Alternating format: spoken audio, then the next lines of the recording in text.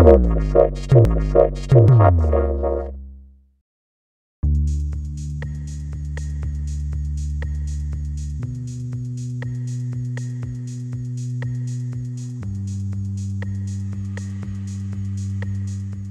afternoon, Amanda. Good afternoon. So we wanted to come and talk to you and try and understand why you think investing in mining is still a relevant investment proposal.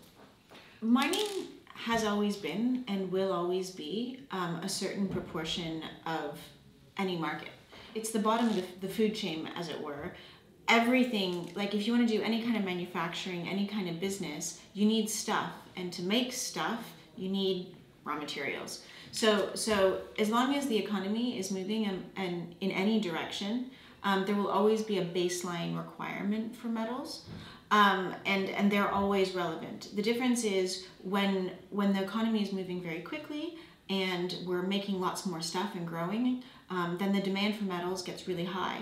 And the lag in terms of finding those metals and bringing them to market means that there's often a short-term price spike, which leads people to believe that either we're in a massive bull market that's going to last forever, or that metal prices are volatile. Those of us who invest in them on a long-term basis are aware of these spikes and generally anticipate them, and also anticipate the downturns.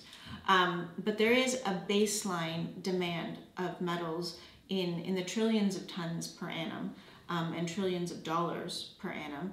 And if you know how to invest properly, you can make good profits from that.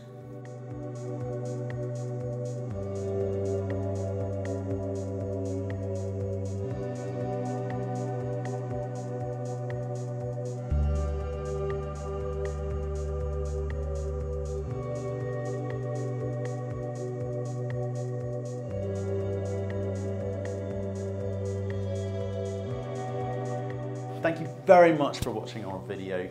We do aim to give you informed and intelligent information with which to make your investment decisions. So if you liked what you just saw, please give us a thumbs up. And if you want to see more insightful, in-depth, honest and unbiased interviews, then please click the subscribe button. So thanks again for watching, and we look forward to seeing you again soon.